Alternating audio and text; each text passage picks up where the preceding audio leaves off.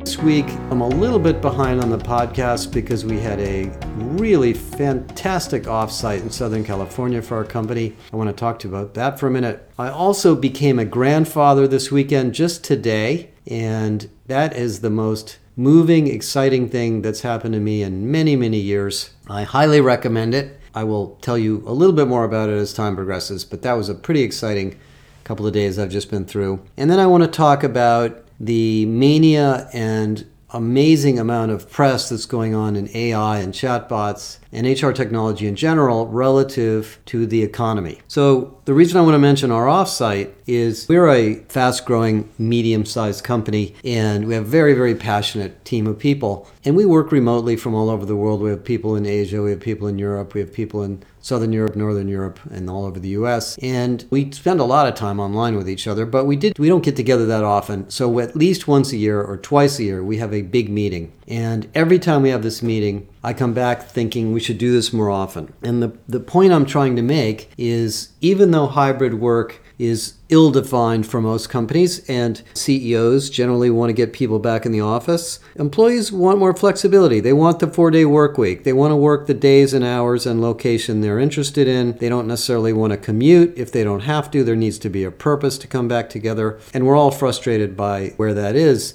But what we've learned in our company, and I think most of you have learned, and I've seen this in many of the leadership meetings you've had, is there is absolutely no replacement for being together with people. The relationships, the trust, the bonding, the fun, the sense of community and a shared vision that you can create, the sense of psychological safety. People can speak up, they can talk, they can let you know what's on their mind. You can get to know them, you can talk to them about their families and see what's going on in the rest of their lives. That is so, so valuable. At least twice a year, I think you should get together face to face for a couple of days and just spend the money and spend the time and do it. And the outcome will be orders of magnitude greater than you can ever imagine, simply because of the discussions and the interactions you will have that you would never have over the phone or over Zoom. And those are essential things for strategy, for clarity of decision making, for new directions, for understanding what the problems are in the organization. We have to get together. And so I was reminded of that, and it was really, really a valuable experience. And anybody who's interested, I can tell you more about the way we do it. Then there's the issue of AI. Now, we're probably going to see floods of articles in the New York Times, articles in every magazine about AI entrepreneurs, venture capitalists taking all their money out of crypto and putting it into AI, companies renaming their websites with .ai at the end. This is not a new technology. AI has been around since the 1950s. And if you read the history of it, people have been working on vision, language, natural language processing, auditory understanding the way the brain works, and trying to mimic this in computers for a long, long time. And it has just picked up speed because these large language models like GPT-3 or Bard are highly networked, billion-plus node neural networks that can do a pretty good job of mimicking human interactions. And if you read the articles about them and talk to computer scientists, they do have a life of their own. They tend to learn through the interactions we have with them. So if you chat a pragmatic question to a chatbot that has a large language model, it will give you a pragmatic answer. If you chat angrily to it, it will give you a different kind of answer. If you challenge it, it will give you a different kind of answer. So it appears to have a personality. Now, of course, it doesn't really have a personality like a human being. We have emotions and we have long history of relationships that we bring into conversations. We have auditory processing that these chatbots don't have, but they're pretty sentient in many ways. And so there's dozens and dozens of articles out right now on why they're dangerous and why they're a mistake and why they're being oversold. And yeah, I mean, I can argue all those things are probably reasonable challenges, but every technology that's ever been invented had problems for some period of time. And the upside of this is so massive that we're going to have to just plow through the challenges and get to the solution that we want. because what they can do is they can amass and understand literally billions of nodes of information in a communication form that is unlike anything we've ever done before. And in our world of HR and HR tech, this is going to be very transformational. I've mentioned in the last podcast training, knowledge management, employee experience support, certification, leadership development, coaching, selection, assessment, scheduling, onboarding, transition management, many of the programmatic things that we do in HR, or we have to design something and we have to dream up a program in this area and then we have to deploy it, can be done through AI. And I am very sure that over the next year, most of you are going to do this. And you're going to get tools and vendors are going to provide solutions that do this. And it's going to be fantastic, but it's not going to be cheap. Because one of the things that I've been learning about the AI engines is they're not indexes like search engines at Google. They're intelligent nodes with billions of nodes that use linear processing to compute answers. And they take 2 to 3 orders of magnitude more compute processing than a typical search. If you type into Google, who is the President of the United States, or some similar search to that, it's doing some sort of a B-tree index, which is very, very efficient to find the most likely answer. These don't do that. They actually traverse this node of this massive network, and using statistics, they compute the most likely answer based on the words and how the words come together and what words belong before and after and with others. So they cost a lot of money. So a startup AI company that's trying to build a large language model, from basically what I've been reading, is probably going to spend a minimum of $4 to $5 million just to run the model. Forget about hiring people and doing design and building a website and doing sales and marketing and all that, just to get the model to work. So as interesting as this technology is, the business model side may be the biggest challenge. In the case of Microsoft Bing, the company's got a lot of money and they're willing to expend their Azure processing on OpenAI's chatbot to get Bing up and running. But when you consider the fact that a query on Bing might be hundreds of times more expensive than a query on Google, and they're selling ads, it may not make a lot of money. So these AI systems have to have big ROIs. It's not clear to me that search and advertising is necessarily the best location for this yet. I think some of the other applications are much more high ROI and more financially viable. I'll probably be proven wrong. But for example, I was talking to an engineer over the weekend when we were out of town about some of the things that can be done in basic database processing. So let's suppose you go into your financial system and you say, how are the sales of winter jackets this month versus last year at this month? The system goes in, it does the comparison, it determines that they're maybe 30% lower than they were a year ago, and it starts asking questions. Was it the seasonal weather change? Was it the availability of materials?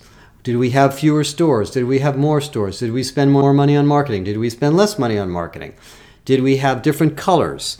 There could be thousands of factors that weigh into that change that human beings may not eventually find. They could, or they may not. I don't see any reason why AI couldn't do that. That's the kind of thing one of these large language models could do. And think about that type of a question in virtually every part of our work in the human resources area, where we're trying to figure out why we're having turnover, why we're having retention problems, why we have low performance, why we have management issues. I think these machines are going to be very, very successful at doing this, and they're going to take talent intelligence and they're going to make it super intelligent. Now, we're still early days here. The systems that are being promoted now in the market are not open yet, and these large language models are not completely available to IT departments, although Facebook just announced the availability of one. I don't know if it's any good, but it's probably got a lot of R&D into it. So if you have a lot of money and you have a lot of horsepower in your IT organization, you can start building one of these things. You can use it for knowledge management. You can use it for all these training applications. I think we're going to see hundreds of new applications of this. And for the big vendors, Oracle, Workday, SAP, ADP,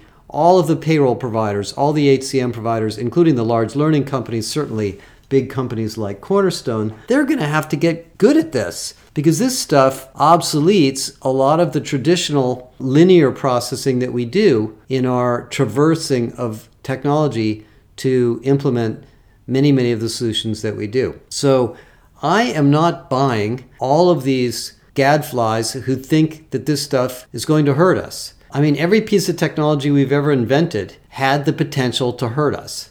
And maybe it did a little bit, but the upside of it was massively positive. I do think, by the way, one of the examples that's often given is the self-driving car from Tesla. And Elon's main argument for the accidents and deaths that have been created through the AI and the self-driving car is that in general, the self-driving car is something like 100 times safer than human-driven cars, according to him. However, that's not a validated test. Nobody's looked at the data. He just says that. And most of the studies I've seen say that in that particular case, the self-driving car is usually used on open roads. It's not used on highly complex driving situations. And so there are factors that make it look like it's safer than it is. So the ethical question you have to ask yourself in that case is, are you willing to be a guinea pig to test the self-driving car while Tesla makes it better and better with your life in somebody else's hands? I think the answer is most of you would say no. So there's all sorts of ethical questions on how far we push these things to get them to become smarter, and what risks are we willing to take? These ethical issues are one of our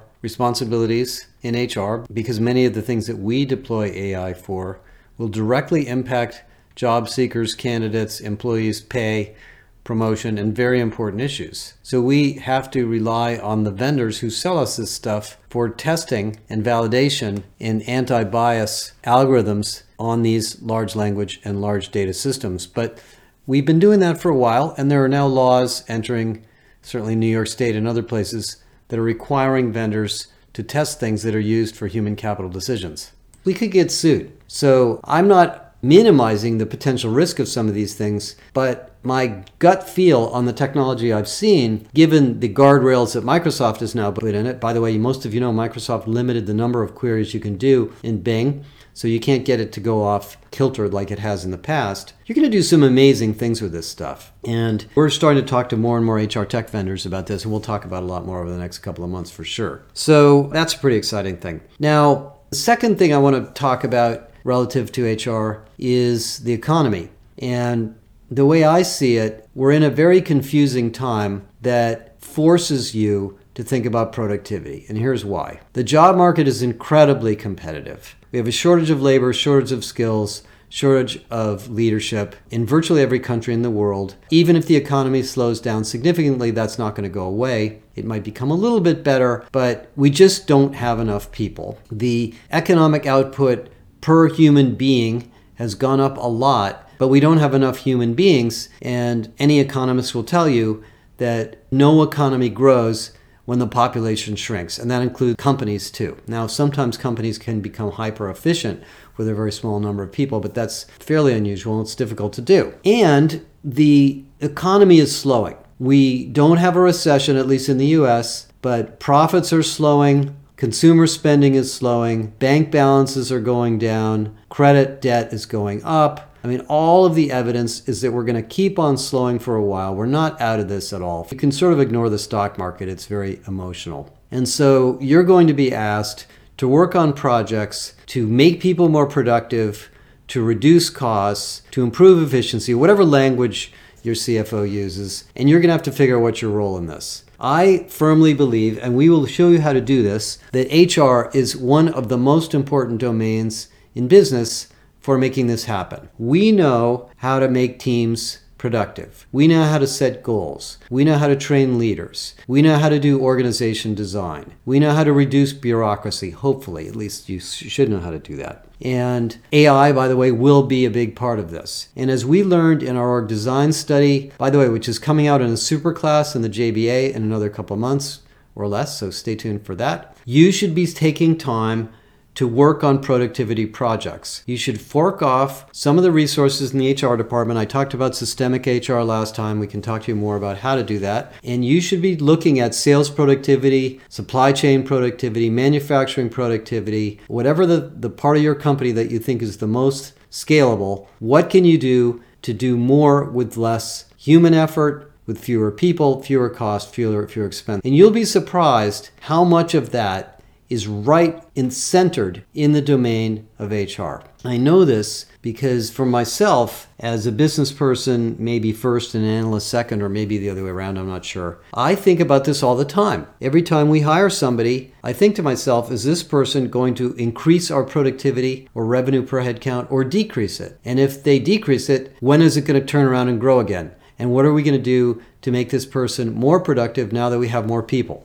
And as you've read in some of my articles the last couple of months, most companies were going the opposite direction. They were hiring more people and becoming less productive step by step as they were layering off more bureaucracy. And this is where the AI is going to fit in. These tools, which are expensive, they cost a lot of computing power. They're not inexpensive systems to build a large language model, but the vendors are going to offer them at a low price to get us hooked, are one of the ways you can improve productivity. You can improve productivity by improving accountability, by making teams smaller, by training leadership to be more focused, by giving people more time and flexibility to improve their skills, by moving people around so they're not stuck in jobs that they're not good at or jobs that you may not need people to be doing anymore. And obviously by skilling people all the time and giving them time to learn from each other, to learn from their mistakes and share things that they've learned in the organization. Technology will be a part of this. Many technology projects do not improve productivity. In fact, a lot of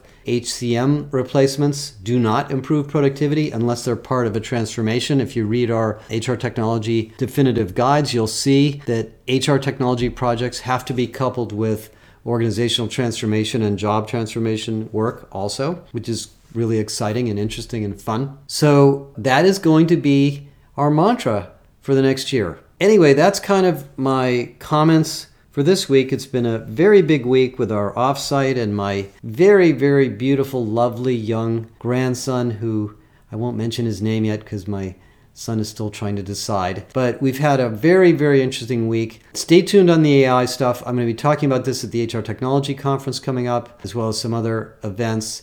And we're doing a lot of work right now on the new HR operating model. I talked about that. More work on internal mobility and the use of talent marketplaces. A whole bunch of projects on the gig workforce, what I call the pixelated workforce, which is now 36% of Americans work in a contingent basis. That is a massive number. And also updating the JBA, our academy, and lots of new things coming out in the global HR capability model.